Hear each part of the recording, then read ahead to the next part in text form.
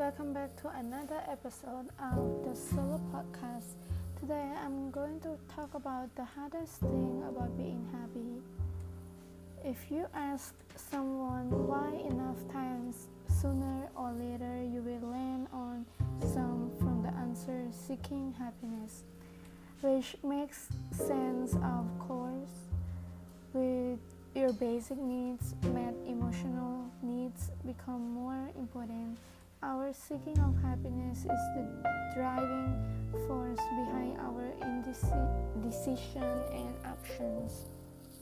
The obvious mistake that many people make in expecting a specific thing, person, or even to bring them happiness.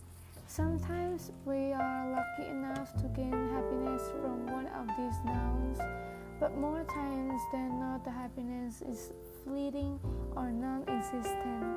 Ever had the feeling after reaching a goal of I was expecting to feel different?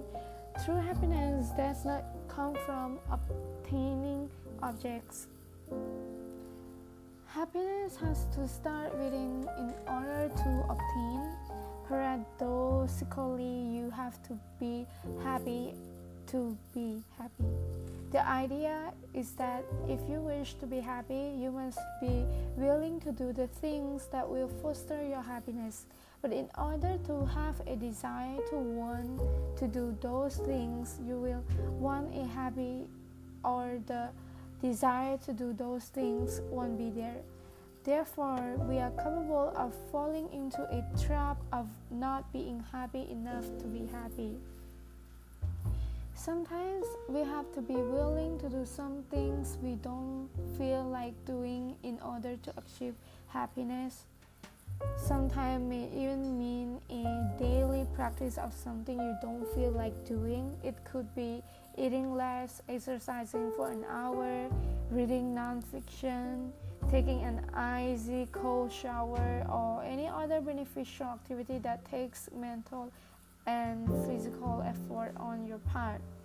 So by choosing to do something you don't want to do when you don't feel like doing it, and when it doesn't directly make you feel happier, you are opening up doorways for growth. Growth creates, facilitates, and fosters happiness.